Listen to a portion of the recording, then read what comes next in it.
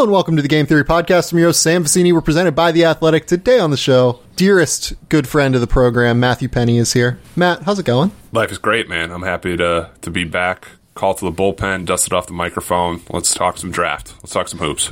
This is a special podcast because it will involve me and Penny doing a watch-along party with the Pittsburgh Penguins as they're down 3-2 with the New York Islanders in this series. And I will be having a meltdown as Tristan Jarry decides to pass the puck directly to the Islanders and then have what looked like a borderline seizure trying to poke check someone from 50 feet away. So that's where my brain's at. It's going well, yeah. My funny Pittsburgh Penguins story is I grew up outside of Boston, which I probably beat up and mentioned too much, but I was also a front runner. I was a big Mario Lemieux fan back in the day. So I went and saw the Penguins play the Bruins at the Garden, and my dad got me a Pittsburgh jersey before the game. I was young, I don't know, whatever, 7 years old.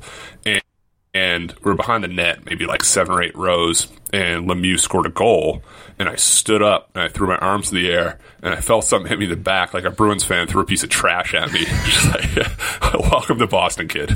Oh, my God. My dad's like, all right, sit down. Why don't you take the jersey off? I had like a Bruins t-shirt on, and then like the Mario jersey over it. It's like, let's wear the t-shirt for the rest of the game. Was that your first hockey game ever? I don't think so. No, that would have been a scarring moment that forced me toward basketball ultimately, but not my first. I think my favorite hockey moment is I went to a Penguins Senators playoff game. Oh God, this had to be 2009-ish range. And because this was even like before I could like legally drink, and it might even been like 2007-ish. And it was when Gary Roberts played for the Penguins, and he scored 2 goals, and the Penguins were up like 5-0.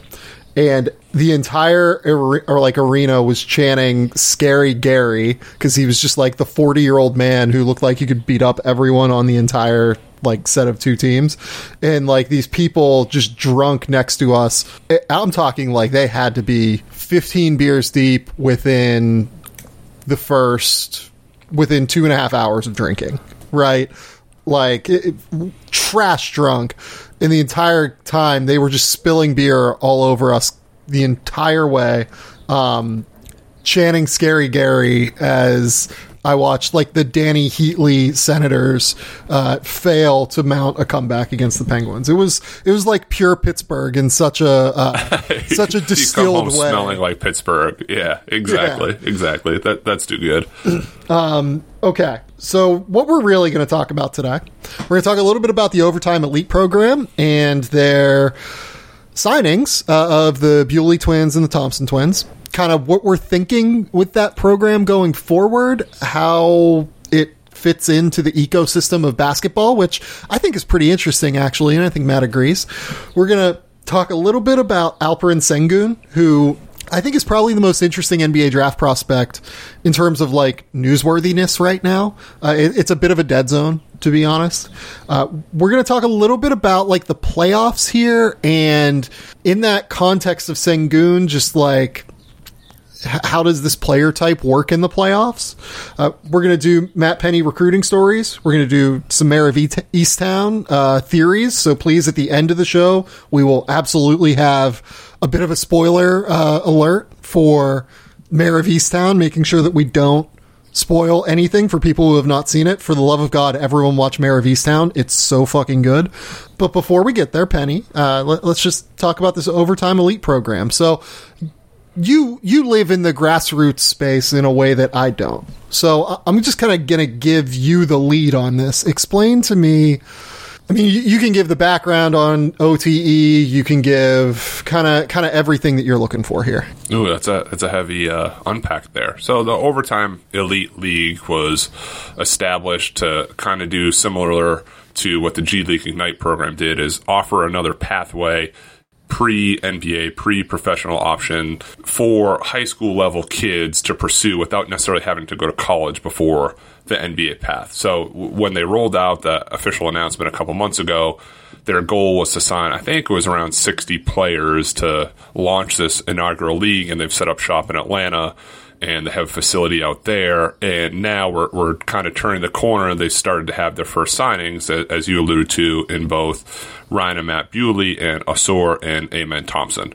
So just as I think I'll kind of start by just giving a quick background of the games of those guys, and then we can dive into our individual thoughts. But before we do that, I want to talk a little bit more about the program, and just kind of explain that it's more of like a high school program than the G League Ignite, because the Bewleys, for instance, like are not eligible to be signed. The Thompsons are not eligible to be signed, I don't think, by the G League, because of their age. And look, like, correct, the Ignite could, at the end of the day, just kind of decide to change the rules.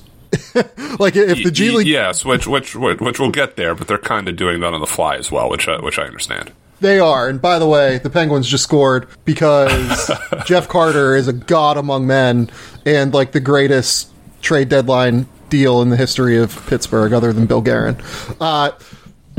So yeah, they're kind of changing the rules on the fly a little bit already, and it's worth kind of just noting that I think that OTE is seen as more of a pathway to get to like the true professional levels, and to get paid while doing so, and thus give up your collegiate eligibility. Whereas like the G League Ignite, you're playing against, pros that are somewhere between 24 and 30 years old every night. Yes, and that's a good way of putting it, but they're also... It's this kind of funky space where they're recruiting the same kids, in a sense, to go to overtime versus the G League Ignite, and then some guys still leaning toward the college path. So it's kind of like this intermediary between the two. It's a good way of putting it. And so the question that I think you and I both have before we get into like the guys here that have signed is who are these kids going to play? Because right now there are 4 kids that are committed, and that's not enough to field a team, obviously. I would assume that they're going to get enough to field a team, at the very least.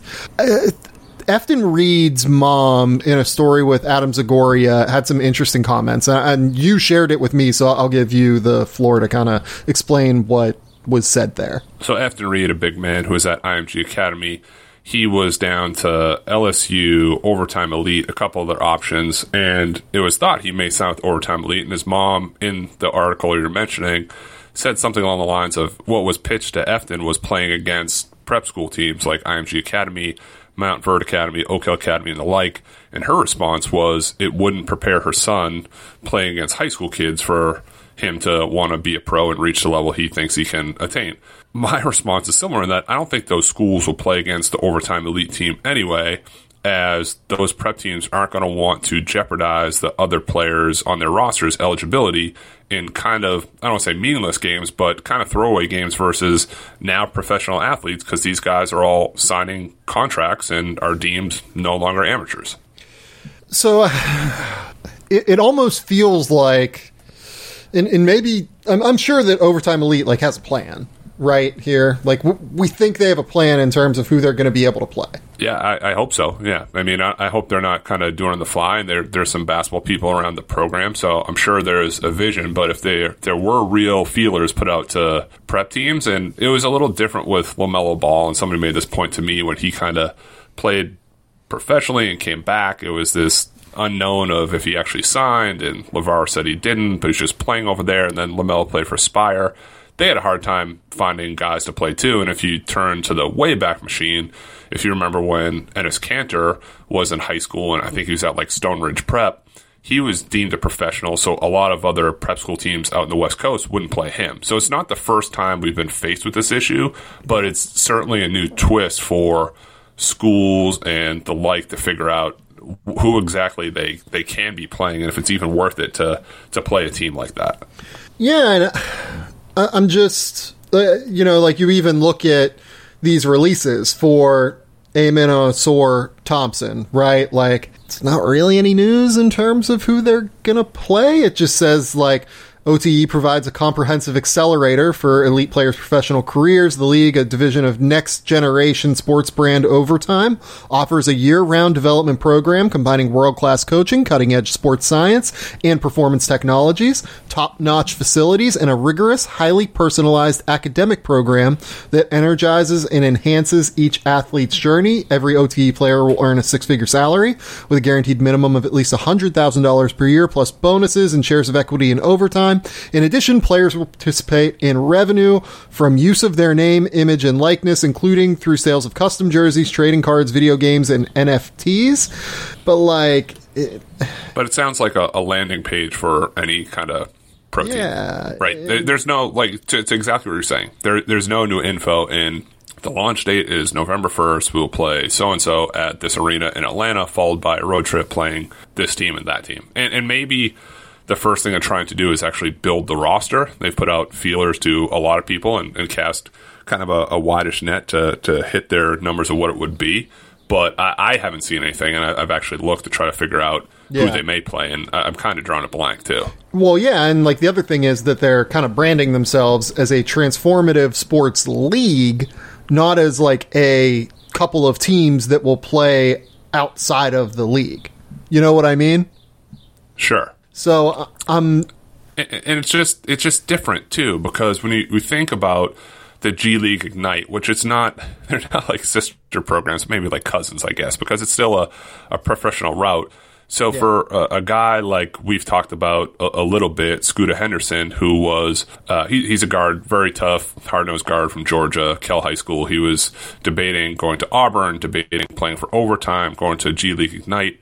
For him, in the G League Ignite, there's already proof of concept with the league. And that is, to steal a term used, it's a true minor league ecosystem, which includes real bona fide NBA competition. And I saw a tweet yesterday, or maybe 2 days ago, that the G League had nearly half of the players in the NBA playoffs with some experience in the G League, which is kind of crazy when you think about it in a wild stat.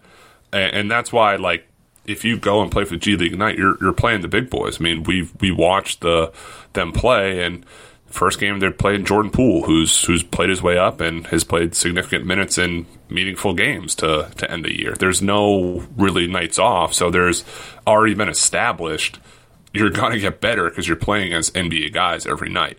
That's probably more appealing for a guy like Scuda to do that for 2 years because he won't be draft eligible, as opposed to taking a leap with a new company and endeavor, which can be enticing, but you just don't necessarily know where you're going to land yet. And this could clarify itself in maybe a season or maybe 60 days, but it's just not there yet. It's not fully baked. Yeah, the good news is that Tristan Jari gave up a goal on the first shot he faced. So this is all going swimmingly. You know what we should do? The next step is we'll do this on YouTube, and you'll have your TV screen embedded in the top right hand corner, so we can understand why you're fist pumping while I'm making points about clarity in the Overtime Elite League. Well, and I think Scuda is really good too. By the way, I've seen that kid's tape. That kid's awesome. That kid's a crazy athlete. Super first step, has a real frame, I think, to be able to play at the G League level. Most point guards, I would be terrified of sending to that level ASAP, right? Because sure, there's something missing. He's a really tough kid. Yeah. And I don't think he's going to back down from competition. He thrives in that, and all his games are kind of must-see TV in that area, and they're always packed. And ironically, and I do this for draft stuff too, for declarations, because you don't know when a guy's going to declare or say he's going back to school. So I'll have a bunch of videos lined up and ready to tweet. And I had one because I thought he was going to sign with Overtime, saying savvy signing by Overtime Elite to get Scooter Henderson, high level player that can put fans in the seats. Because that's I think the style and caliber of player that they're seeking out, that it's still ultimately a content company that wants eyes and views and clicks, and he's a good person to get behind. So it probably hurt him a little bit when he decided to go a different direction. Yeah, and at the end of the day too, we're raising a lot of questions with Overtime Elite. I do want to be clear. I think both of us are actually pretty firmly in favor of this existing. Right, we would like to see it succeed in a real way, because it really does create a different pathway for kids that know that they want to play professional basketball, and potentially give them the kind of training that they deserve. And hopefully, like I would imagine that they're going to try and cultivate an academic curriculum that is more geared toward like a professional basketball player pathway, right? And I think that that's all really valuable and like really something that could help the development trajectories of a lot of players, but we just have some questions about where this is going, right? I like the idea of a educational system pathway too that is more geared toward financial planning and branding and accounting and signing your manager or whatever it is. So many missing pieces that some prospects have going to college, and then you're thrown into this draft process and your head's spinning. It's crazy. And I'm all for a free market system. I'm the same way with college transfers. If guys want to go somewhere, go do it. And for guys like the Thompsons or the Bewleys, if the trajectory doesn't end up being as high as what's projected, go and get your money now. And if the NBA is the final destination, awesome. If not, they're profiting off their current ability status, as they very well should.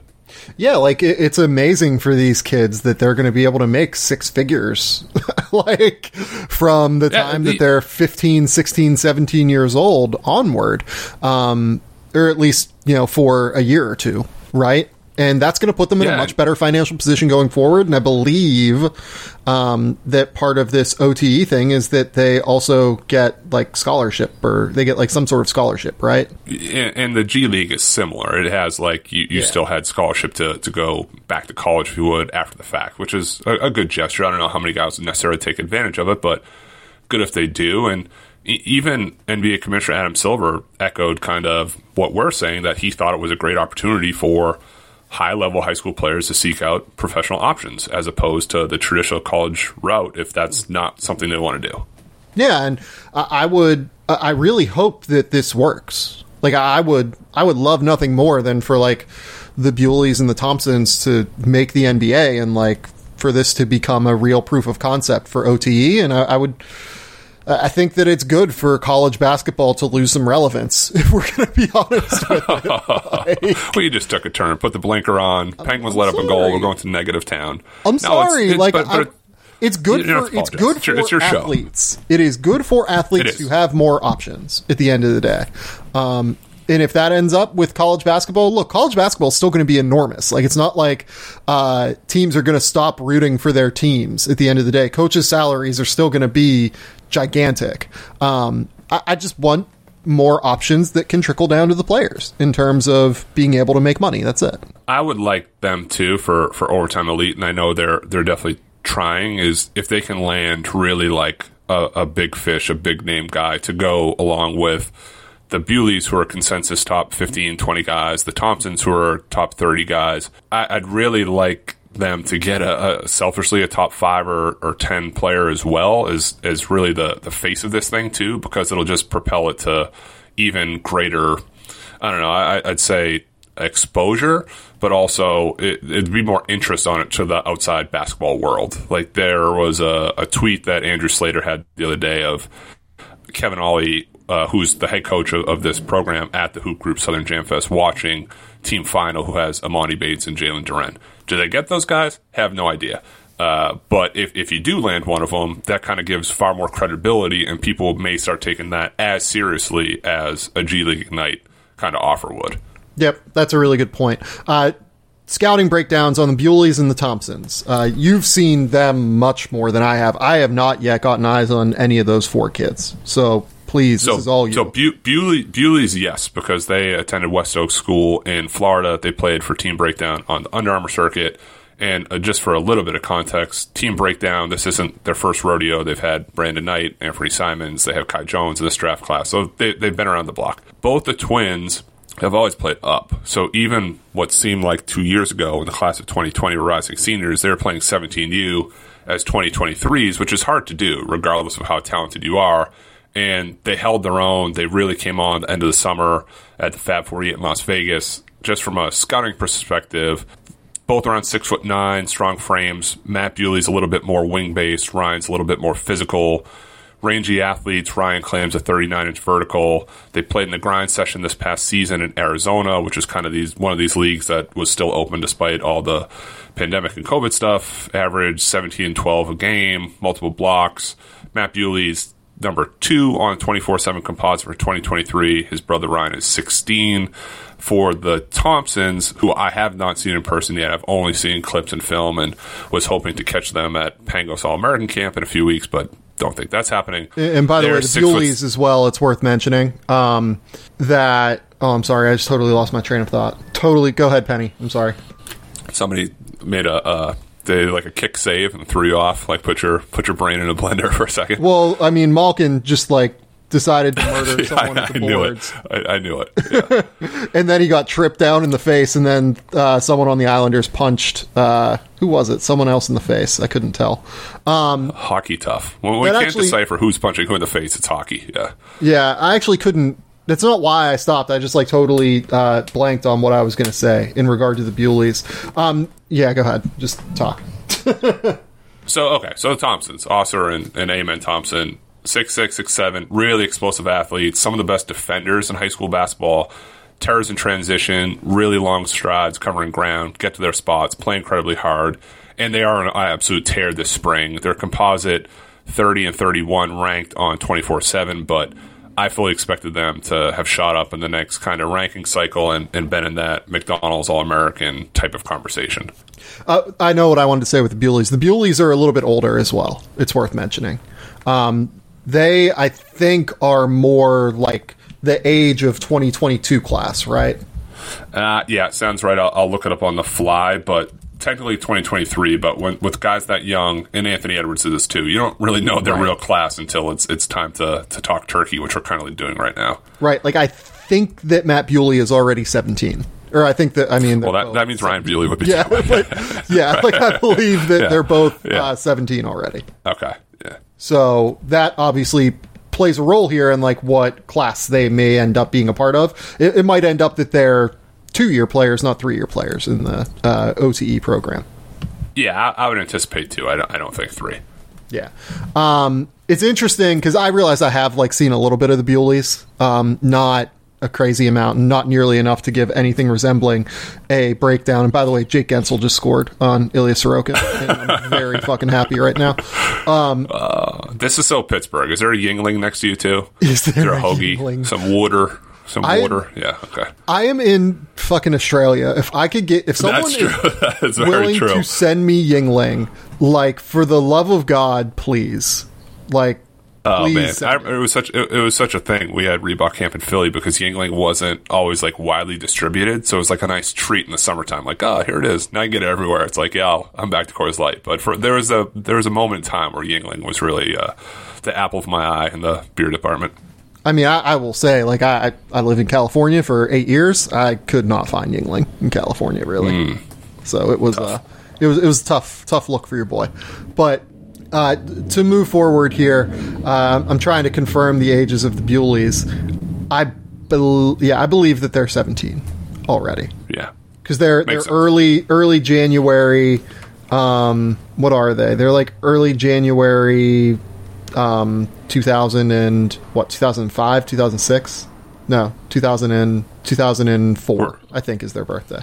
Early January 2000. Yeah, so that would be 17, probably, or close to being 17. This calendar year, they'd be 17 anyway. Yeah, and part of the problem for them is that because they're 2004, they're not quite eligible for the 20... Because theoretically, if they were born a month earlier, they could have been eligible for the 2022 draft. But right, because they weren't, their earliest draft is 2023, I believe. So yeah, they're 17 already. That's right. Got it. Okay. Hot take. We're doing stuff on the fly on this podcast. Hot take. Birthdays, goal scored, beer, all the above. Yeah, this is fantastic stuff. Okay, so any other just kind of stray thoughts on OTE before we move on and talk a little Alper and Sengun? My only kind of to take away stray thought is that I'm hoping that they're able to put together a few more guys, and it makes sense because in theory I really like what it is. There's too much uncertainty right now for me to kind of sink my teeth into the actual team itself. I'm really curious. I guess my eyeballs will be glued to Twitter and onto events the next month and see where these guys kind of pop up to evaluate and maybe sign guys late. I just look at these top 100 lists, and if you're getting 20 guys, 30 guys, 60 guys, I just don't necessarily know who they are unless you go younger. And I don't think there's going to be a ton of situations like the Bewleys in 2023 where the birthday makes it so where they can play. And a lot of 2022 guys are kind of spoken for, and money can change that, and opportunity can change that. But for right now, it's still kind of a toss-up of how this thing looks. Yeah, especially with it just being unproven until these kids start getting a chance to play in these environments. So it's going to be worth tracking. Like, I think it's a really important story that matters within the context of basketball development moving forward. Yeah, totally. And it'll be an interesting case study down the road to see that versus G League Ignite and what has legs and works for each program, which doesn't, which kind of has the stamina or capacity to withstand multiple years. Yeah, and you mentioned the idea of getting elite-level players. G League has had a much better run of that so far. So maybe it ends up being that... Maybe OTE ends up being a feeder for the G League program at some point. Maybe, that ends up being a thing. That could be interesting to me. Yeah, you're making up too many things that make sense on the fly while watching hockey in the background. Yeah, by the way, Tristan Jarry just gave up the juiciest rebound in the history of hockey and gave up another goal. The Islanders have scored on 2 shots, 2 goals. I think that's good. Not for your boy. Or bad, yeah, depending on which side you're on. Let's go to a quick commercial break while I drown my tears in sorrow. Like, what in the fuck is Tristan Jarry doing? Is this a commercial? Is this a hot mic? This is a hot mic. I love it. I didn't know, and I'll watch my language, but I don't know what he's doing. I'm locked in.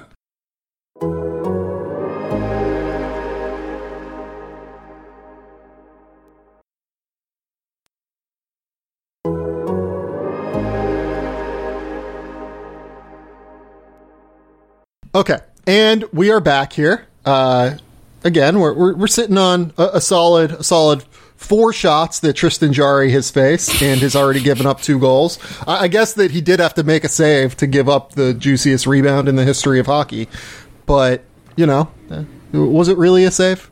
Let's talk Alperen Sengun. So I assume that you've watched a pretty real amount of him, because I sent you a couple of games where I was like, holy shit, this guy is maybe something different than what we thought. Yes, I've dug back into more games as well. Yes. Well, help me get there. Help me get there. I know he's like a top 10 guy for you. I'm not quite there as a top 10 guy, and I'll let you kind of intro. I don't want to steal your thunder, but I need a Sam Vecini sell on him. Yeah, so early in the season, I was a little bit more worried about him being... He's definitely like a pick-and-roll big who was really good around the basket and was really good at finding little like gaps in areas in coverages to be able to just get a lot of points and rebounds, right? Having great feel for the ball, having great feel and a nose for the basket, really has improved his footwork to the point where he is not like an athlete by NBA standards or anything, but good enough, passable, right? What we've seen in the last month from him is a little bit different, because he started to actually like create off the bounce in a straight line. He's starting to actually be able to get to the rim as a perimeter attacking big, not just like I need a screen and then to be able to roll, or screen and short roll to drive. Like, some of the things he's doing, grabbing and going in transition, some of the things he's doing, just like catching the ball at the top of the key, driving and then like kicking out. His passing ability has really showcased itself over the course of the last, I would say, month, realistically. And he looks a lot more comfortable as a perimeter big than what I thought he was, having seen him. I've watched a lot of his tape. I've probably watched, 500, 600 minutes of his tape at this point. And I am very much impressed. I think I say 500 games. I'm like, I don't know if those are out there. If there are, you're on some like dark web website finding them, because I can't. Dark web turkey, Alperen Sengun. Yeah, that's not good for your search history. But I'm in agreement with you. Like, he had that one move that I tweeted. He kind of caught it, did an inside-out dribble and finished, and I was like, ooh, that's different. He still kind of has this tendency to turn his back from the perimeter and back down. He's just comfortable doing that. In the last, I'd say 2 or 3 games, it was end of the shot clock, and you could tell he wanted to take, like, kind of a wild shot, and he did, like, a step-back 3. He missed one of them, hit the other one, but the confidence is growing that he believes he can hit those type of shots. My kickback to you kind of is, I just don't see him as Jokic. I can't get there with Sengun's probably closer to 6'9", would you say? I would say he's 6'9". He's between 6'9" and 6'10", I would say, yeah. So he's like 6'9", 240, 7-foot wingspan. Jokic is 6'11". I think draft time he's closer to 250, and now they list him at like 280, which split the difference. When the Nuggets drafted him, I think he might have been even a little bit closer to like 260. Okay, fine. So he's got a little bit of size on him. Did you give a wingspan there on Jokic? 7'3", I believe. Yeah, like a 9'3" standing reach. Yeah, it's between like 7'3" and 7'4". Jokic isn't the comparison for Sengun, in my opinion. To me, it's Kevin Love. Ooh, okay. That makes me feel a little bit better, because my follow-up was going to be like, even Kanter, Vooch, Nurk, they're all like 6'10", 6'11".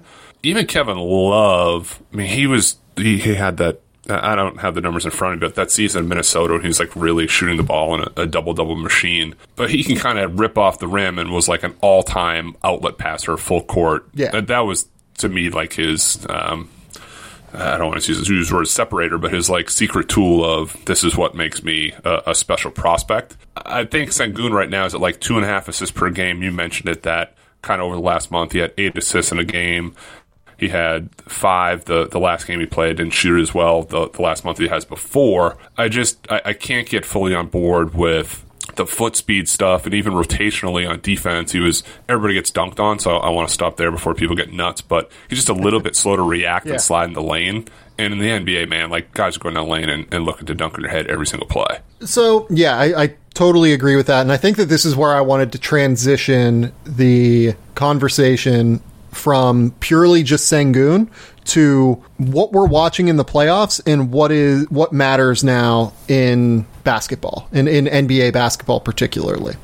Because we often talk about these guys that came around too early or too late in regard to their skill set. You know what I mean? Like, guys who just didn't quite make it in the way that they would have 15 years earlier, or guys, the true big man, the Kofi Coburn, for instance. Kofi Coburn probably would have gone, top 15 in the draft back in 2000. And Garza, too. And Luka Garza as well. Looking back, I kind of think that Kevin Love came around at the exact perfect time for his career. He got to have the early portion of his career in a circumstance before basketball really started to move toward a perimeter-oriented style, and he got to, work his way into shape, and, because when Kevin Love got to the NBA, he was still a heavy dude. Much like Sengun was a few years ago. Sengun, 18 months ago, was 260 pounds.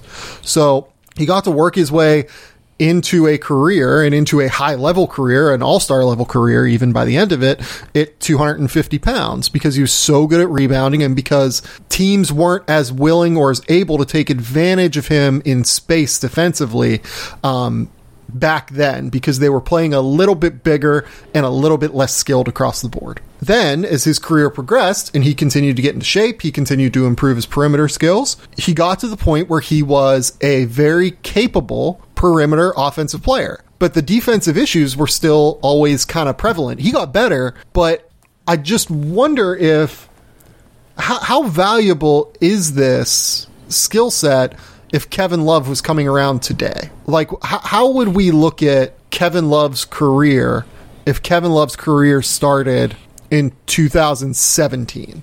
I don't really have an answer to that, to be honest, because I don't. Yeah, I do too, and I'm just looking up now as we're talking. So, 2008 NBA draft, he was selected 5th. I don't, even if Kevin Love had what he did at UCLA and the background of being a high-level high school guy, in today's game, in today's day and age, where does he go? Where's Kevin Love go in this draft? If we're valuing different things now, and it's just more appealing to me with rim running bigs that protect the rim, and Kevin Love shooting is kind of like you can take one or the other.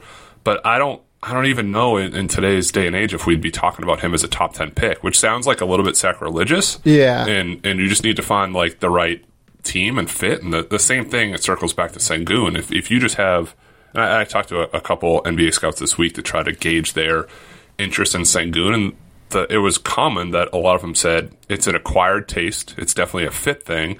It works if you're able to use him in your offense into what you're already trying to do, where the new breed of rim protecting bigs in that Robert Williams mold seem to be guys that would be drafted higher if they're in the same draft this year. So I think Kevin Love would still go really high in this draft. I will say that. Kevin Love averaged like 18 and 11. Is he going fifth at UCLA? He was a dude. I do think he goes top 10 in this draft, even with being at that point in his career. What was he? He was listed probably at 6'9", 255 pounds, something like that. Maybe in our alternate universe he can go sixth because we can't figure out who sixth is. Kevin Love just solved this problem for us on the fly. Yeah, right. Yeah, Russell Westbrook went fourth in that draft. Kevin Love went fifth. That was a pretty good UCLA team. But here's the thing: like Kevin Love was unbelievable and productive, and was what we thought he was. Sengun is like basically doing that, right? Like he is in a better league right now than the Pac-12 for sure. He's doing essentially what Kevin Love did in the Pac-12, and he's doing it in Turkey, which I don't know, probably third, fourth, fifth best league in Europe, something along those lines. Good amount of money in that league for sure. Like a very real, very like strong league across the board. And he's averaging like 18.6 points, 9 rebounds, 3 assists. Like he's really putting together a very, very impressive little run here. And then on top of it, he's shooting the ball now. And he's showcasing some real like perimeter skills offensively. Like it's everyone kind of melted down about Nikola Jokic in his second year in Mega. I believe it was his second year, it might have been his third year, but the post-draft year with Jokic, where he emerged in 2014-15 into like one of, if not the best player in Europe. I mean, Jokic averaged like 16.5 and 10 and 3 assists, and like Jokic is bigger and has more translatable skills, and I think is certainly a better prospect post that, or his post-draft year, I guess is the way to put it, with Mega than Sengun is for Besiktas in Turkey. But the production is just like at a historic level for a teenager in Europe. Like he is 18 years old and is doing shit that like I don't even know how to really contextualize, Well, John Hollinger, your coworker, said on a pod I was listening to that like, you have to trust the data. There hasn't been guys who've played overseas like this and put up these type of numbers that haven't produced at some level in the NBA. You always make me work. I'm always like on the fly here. I didn't know where you go into Kevin Love land. My counter to your Kevin Love argument on Sengun is Kevin Love shot 82 threes at UCLA in 2007, 2008 and shot 35%. There was a stretch this year in the last like month or so where I don't think Sengun like took a three. There was like a 10-game stretch where he took like 3 in one game, then 0 for in like 6 or 7 straight. And despite the numbers being like a little bit better and trending upwards, I believe he's shooting like 19% from 3 this season internationally. So the shooting for K-Love too, despite not being like the perfect size in this type of game that the NBA has evolved into, that shooting keeps you on the floor. And for Jokic, he wasn't the best shooter overseas, and now he's at, I think, around 38% or so, and averages like 8 assists, and despite averaging close to like 3, I think, his last season after the draft and stash. So there's still development pieces there, but a jump from 19% from Sengun up to like the 30s is still a leap, despite the jumper looking better. Yeah. No, you're right. You're 100% right. Where would you have Sengun? I guess, because like I'm going to have him probably near the bottom end of the top 10. If you made me bet right now, where are you going to rank him? I was asked this last week, and I put it down. I don't have it in front of me. I'd say probably like around 20.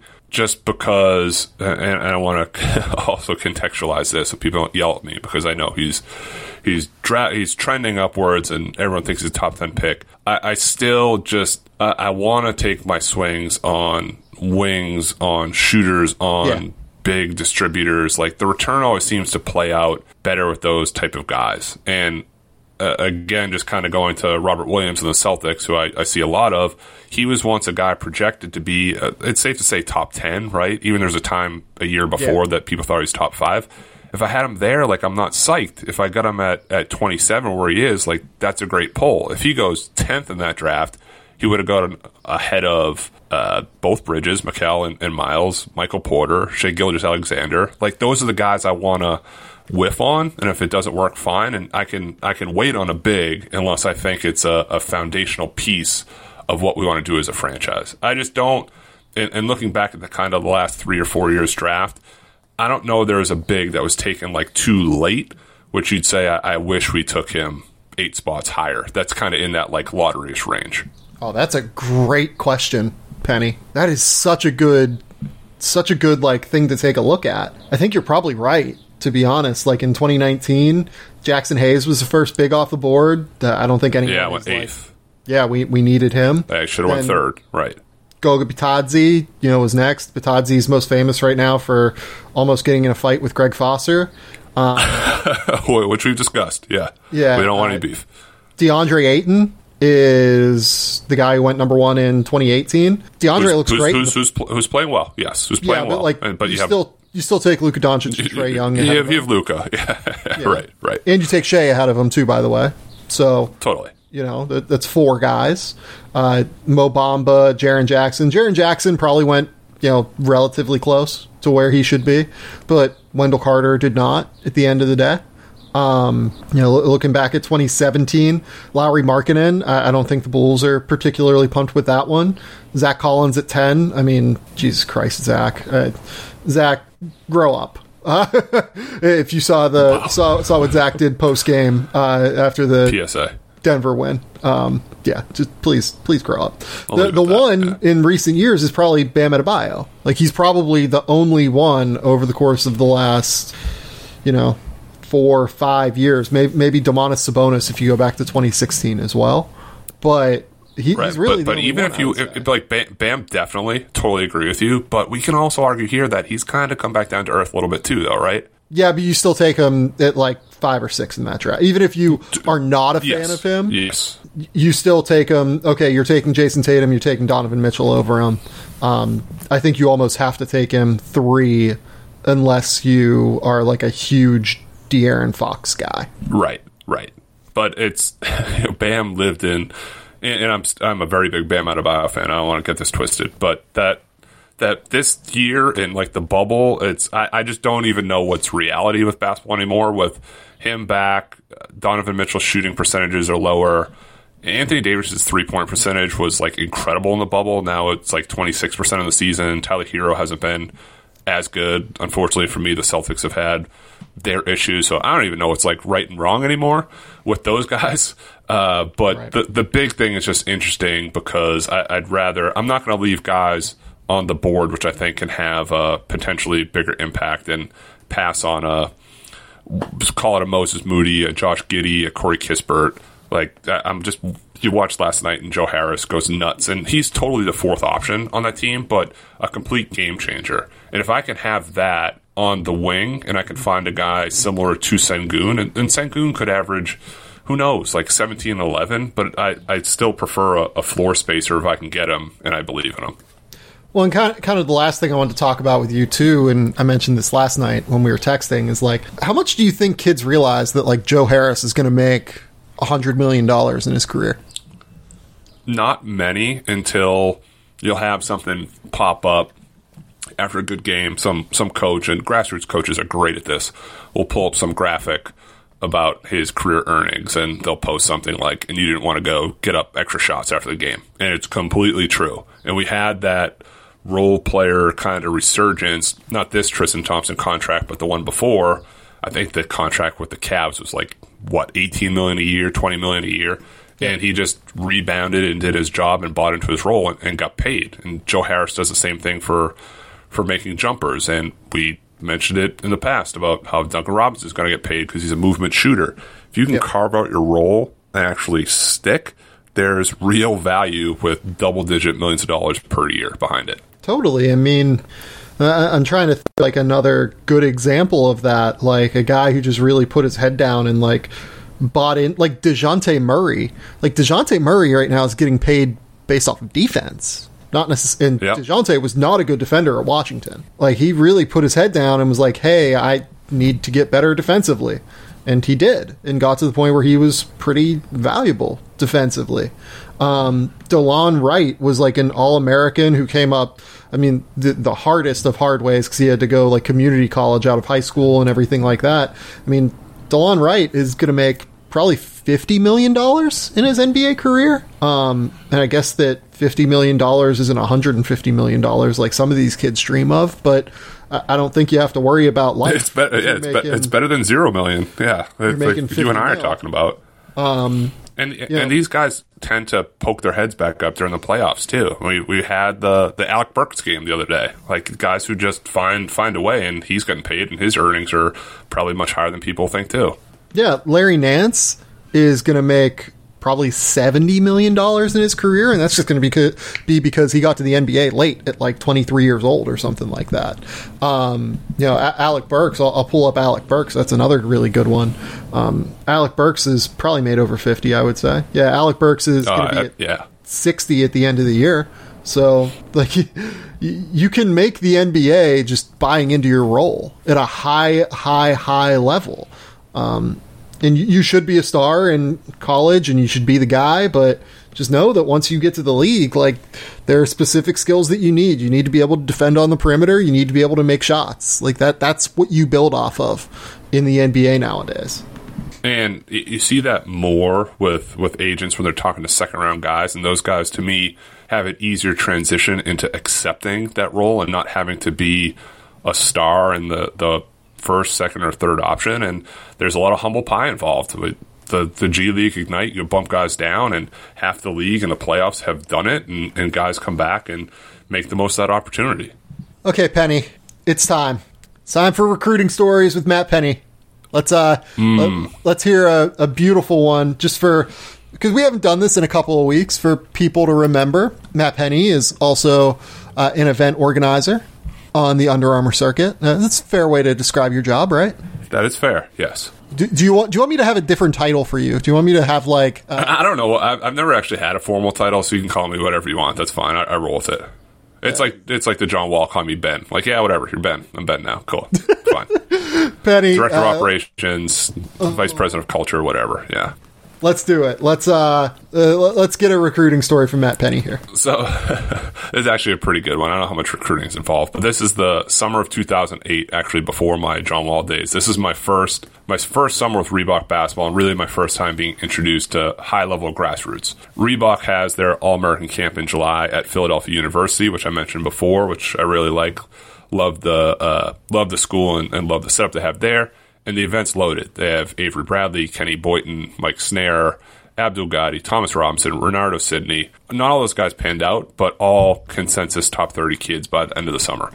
Sure. With that said, I have my first job, which is managing the product room. And that includes player sneakers, jerseys, shorts, socks. And from the beginning, I learned how the vultures will hang around that area and try to ask you for extra gear. And that can be coaches, parents, media people, etc. It never ends. The lights never go off. So the camp is around the 4th of July, and there's always issues with shipping around the holiday.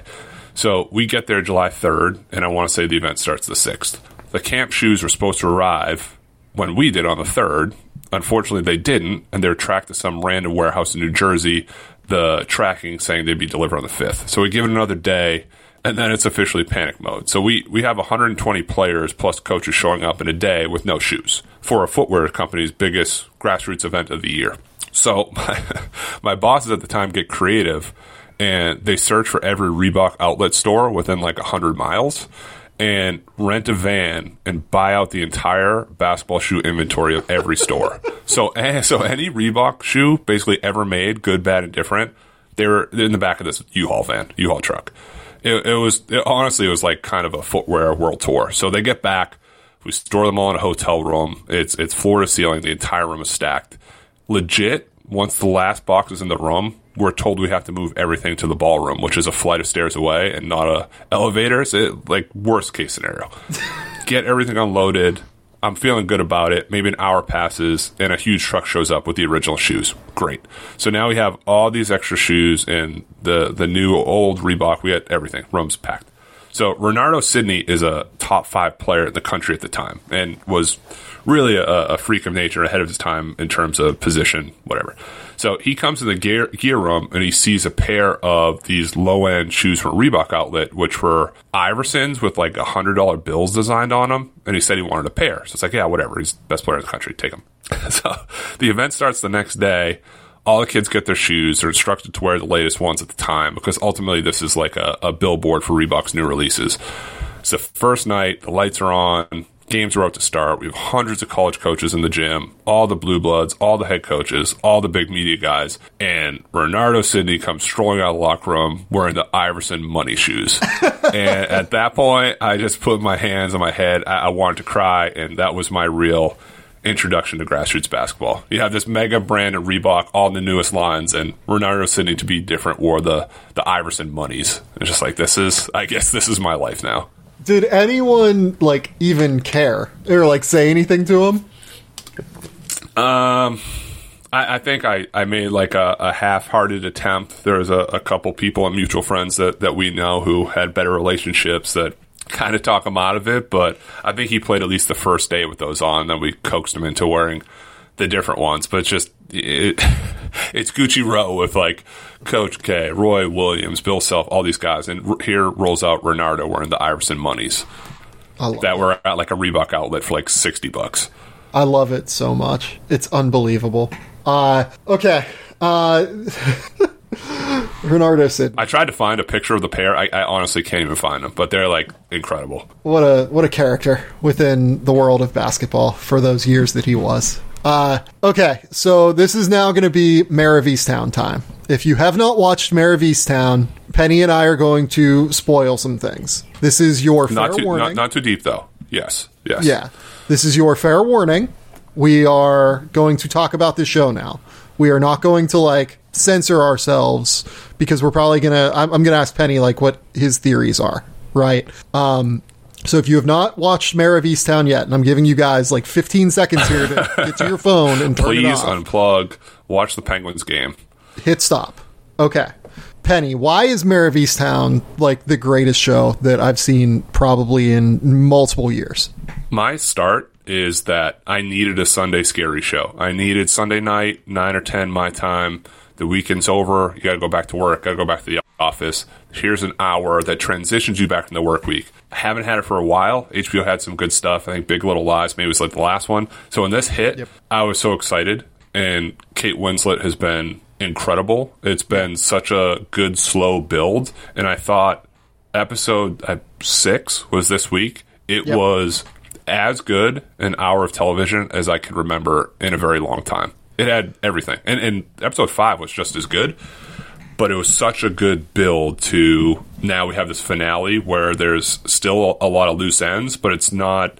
It doesn't have me in this true detective space where the finale happened and it was like, oh, this is how it ends. Like, it's just great show and just kind of ends. Like, there's still a lot that needs to be determined. So like, here's part of where I'm at, right? Whereas, like, with True Detective, which I also loved... Yes. I cared a lot more about what was happening and, like, the theory behind, like, trying to figure out what's going on in the show, right? In Mare, I really don't care what happens. Like, we'll talk about it, and I guess I care a little bit because I'm, like, intrigued by the theory and, like, the idea of the whole thing, right? And trying to figure out the mystery. But I just enjoy spending time with these people. Like, and look, like, part of this I feel like is, like, I grew up in Pittsburgh, so I grew up, like, on the other side of the state. But, like, I feel like I know most of these people. Like, I know people like this. Like, I grew up around people like this, right? Or at least, like, sort of similar, you know, a little bit different, obviously. And I think that's, like, what the real triumph of the show is. It has created a world that is so rich and is so so well-rounded and so developed in a real way that I'm just totally blown away when I watch it. And the other thing that they did was they not only developed the characters in a real way, they also did a really good job of developing the relationships between the characters.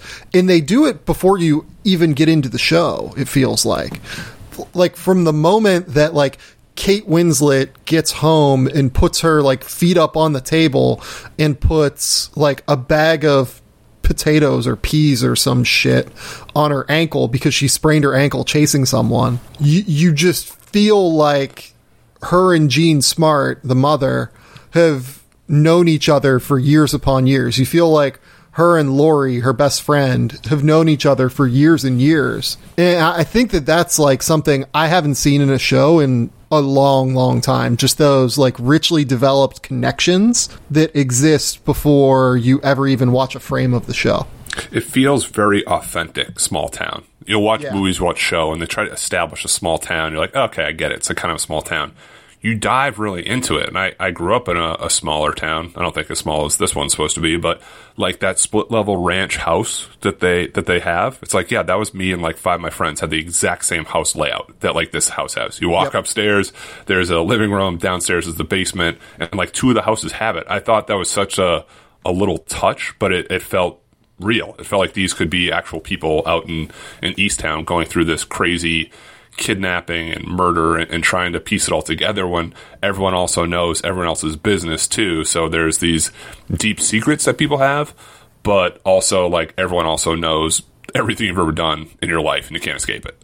Yeah, it's the way that they've built that is so unbelievable, and it's so impressive. Like, to me, like the first, and it hasn't run out of steam because it's so propulsive at this point now with the plot that I really enjoy it and love it because they've built up those relationships and they've built up this world in such a rich way early in the season.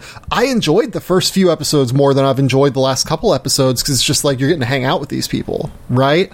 Having said that, that's episode 5. That's such a movie. Yeah, that's such a movie guy answer. It's true. It is. Yeah. I get that, and it's like very nerdy and like strange. Typically, I'm like all for like, you know, I fucking love action movies, like they're the best. But this show has created such a rich world that like I just want to see as much of it as I can. I guess I just want to see these people living their lives. Like in every episode, you get these weird little asides where like, you know, Jean Smart is about to like do her little cheat day thing where she has a little carton of ice cream hidden away in her like assorted vegetables bag, and she's just about to get it out, and then she gets a ring on the doorbell from Siobhan's like ex-girlfriend, and then like hijinks ensue. I still want to know, do we think that Jean Smart ever got that carton of ice cream outside of the bread box? Yes, ultimately you have to, and it's a similar ploy that all of us do, and even on like Sunday nights, it's like, all right, one last snack, and then somebody knocks on the proverbial door and really scatters your whole plans. It's just the best. Okay, another question. Why is Guy Pearce in this show? Oh, that's a good one. I just talked about my dad with this last night or the other day. He's like, Guy Pearce is a great actor. They're kind of wasting him. I totally am in agreement with that. I hope that there's not some wild twist that like, yeah, he did it all. It's like, man, I thought you were like a teacher and like just a guy trying to find a second chance in a small town. How do you get here? Well, but like, so I feel like unless he ties these threads together, I don't know the point. Well, I feel like if that happens, I'm going to be really blown away because he's with Kate Winslet that night, the night that the murder happens. So yeah, like, there's no, he has to have some bigger role because he is a decently named actor that you saw him get on the screen. And for people who don't watch a ton of stuff, it's like, oh yeah, I recognize that guy. He's good. For him to just kind of be the almost like the side boyfriend, not even the real boyfriend, would be a strange move. But maybe that's one of the red herrings throwing you off the scent of what actually is going on. Yeah, maybe. Evan Peters was amazing in this show. I want to say the Detective Zabel. Yes. Evan Peters is phenomenal as an actor, and I'm really interested to see more of him. This was something totally different than what I'd seen from him previously. Like, he's Quicksilver in the X-Men movies, and he's been in some Ryan Murphy stuff. This was like totally different, and I thought it was so impressive and so good. Yeah, I'm not going to do too many spoilers, but when something big happens in episode 5, I was like, oh, I didn't think that was going to happen. Right. Yeah, no. I will say, whenever he starts, like, they start doing an accounting of someone's life, I start to get the alarm bells. Yeah. You know what I mean? Yeah, that's the trigger. Okay, so theories. Final theories. What do you think? Who do you think killed Aaron? Are we going to do this? We're going to record this on the air? I've actually done my best, too, to not... I will say, for True Detective, I went down every Reddit rabbit hole. Yes! Come on! Why? Is that good or bad? Penguins just scored. I think Zucker got a tip. Oh, Jesus Christ. Okay. I was like, yeah, no, I like that show, too. I'm surprised. I'm sure you dug into, like, the army and the horses and all that. Anyway, I was way down with True Detective, and I wanted to know everything. I've let this unfurl more, the show, and I read, like, 2 articles, and I didn't want to get too into fan theories. My theory, and please hit stop and don't yell at me if you're listening to this and haven't watched the show, is that Laurie's husband did it. The other brother somehow got involved and killed Aaron, and he's like covering up the whole thing. I know it's not like a wild thing. He didn't, like, he's the father of Aaron's, of DJ, the baby, and somehow the brother's involved, and the brother killed Aaron in either a fit of rage or he liked her too. And then I'll just leave it at that. I don't want to go too deep into my other, like, far-fetched ideas. Okay, so my theory is that John is the father, Laurie's husband. Yes. The son found out about it. Yes. And that's... Well, no. The son found out about it. The son is the person who killed Aaron. He called Billy. Billy helped him cover it up. I like that. Yeah. That's the conversation, like the secret conversation that John and Ryan, the son, were having, I think in like episode 3 or 4. With the door open, yeah, with the door open and Laurie sees it, is that the son admitted it to John, and John has gone about like trying to cover it up since then. Billy's conversation with John in episode 6 was like him saying like, yeah, I'm willing to, I killed her, I'm willing to take the fall, basically. And they're like going out now, and I think that, like, we're going to see what happens with John, like whether or not John or Billy dies. I don't know what's going to happen there. But yeah, that's kind of my theory, is that the son killed Aaron, and then Billy helped cover it up, and then the son killed Aaron because he found out that John was the father. Yeah, I like that. That can definitely play. And my final point on Mare of Easttown is not being typecast, but when you have small towns like that, Kate Winslet's ex-husband who played Roy on The Office, yes. I just feel like this is like the same universe where like Roy like got his act together and moved like a town or two over from Scranton, PA to Easttown. It's just like, Roy, like, what mess have you gotten yourself in now, man? Like, you got out of the warehouse, you had a real job, and now you're with Mare, and there's a murder, and taking DNA tests. Like, clean it up, man. Pam Bee's not coming back. The Office Mare of Easttown extended universe. I'm sure they'll make some preview of that, or someone has, of like, you know how they make they'll make like The Shining into like a comedy trailer. Like, yeah. I'm sure you could do the same thing with some weird mashup between the two. I'm 100% in on that idea. That's like definitely what happened here. Yeah. Roy moved from Scranton to Easttown, and now is like in the midst of another bad breakup, apparently, because his fiance is left him. Yeah. Oh my god, the story of Roy is like just the most tragic story in fiction on TV in the last like he ends up getting married in later seasons. For any NBA people who are still listening to this, I'm sorry. We're this is for our own enjoyment at this point. If you've made it this far, I applaud you and congratulate you. I feel like Mare is like widely watched to the point where people will be intrigued by this. Into the crossover appeal. Yeah. This is crossover stuff. Okay, Penny, tell the people where they can find you. Tell the people what's going on. I'm at Matt_Penny on Twitter. I was telling Sam before, actually have our first event under our Memorial Day kickoff in Indianapolis this weekend. Then I'll be out in Pangos All-American Camp, June 6th to 8th in Vegas. So actual eyes on high school prospects again, high-level guys. I'm excited to get there. Excited to get back in the gym and working and getting yelled at ultimately by coaches and media people and program directors. So let's do it. Let's party. I'm bummed that I'm not going to be at Pangos this year. This will be the first time I haven't been at Pangos in, God, many years. So I'm a bit bummed. Yeah, I think it's close to every NBA team has some scout credentialed or pre-registered, which means there'll be a good class. They do a good job getting guys out there.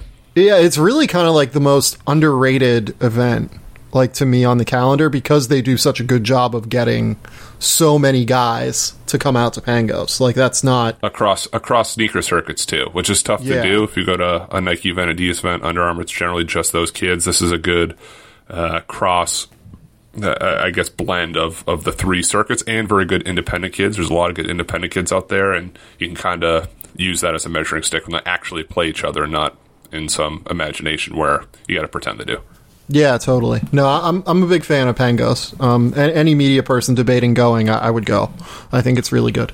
This has been the Game Theory Podcast. Please remember, rate, review, subscribe, do everything you can to support the show. We'll be back maybe later this weekend. I might do a bit more just because the NBA playoffs are fascinating and so very interesting. Penny and I will probably be back next week after he's back from his Memorial Day tip-off tournament with Under Armour. But until next time, we'll talk soon. Bye.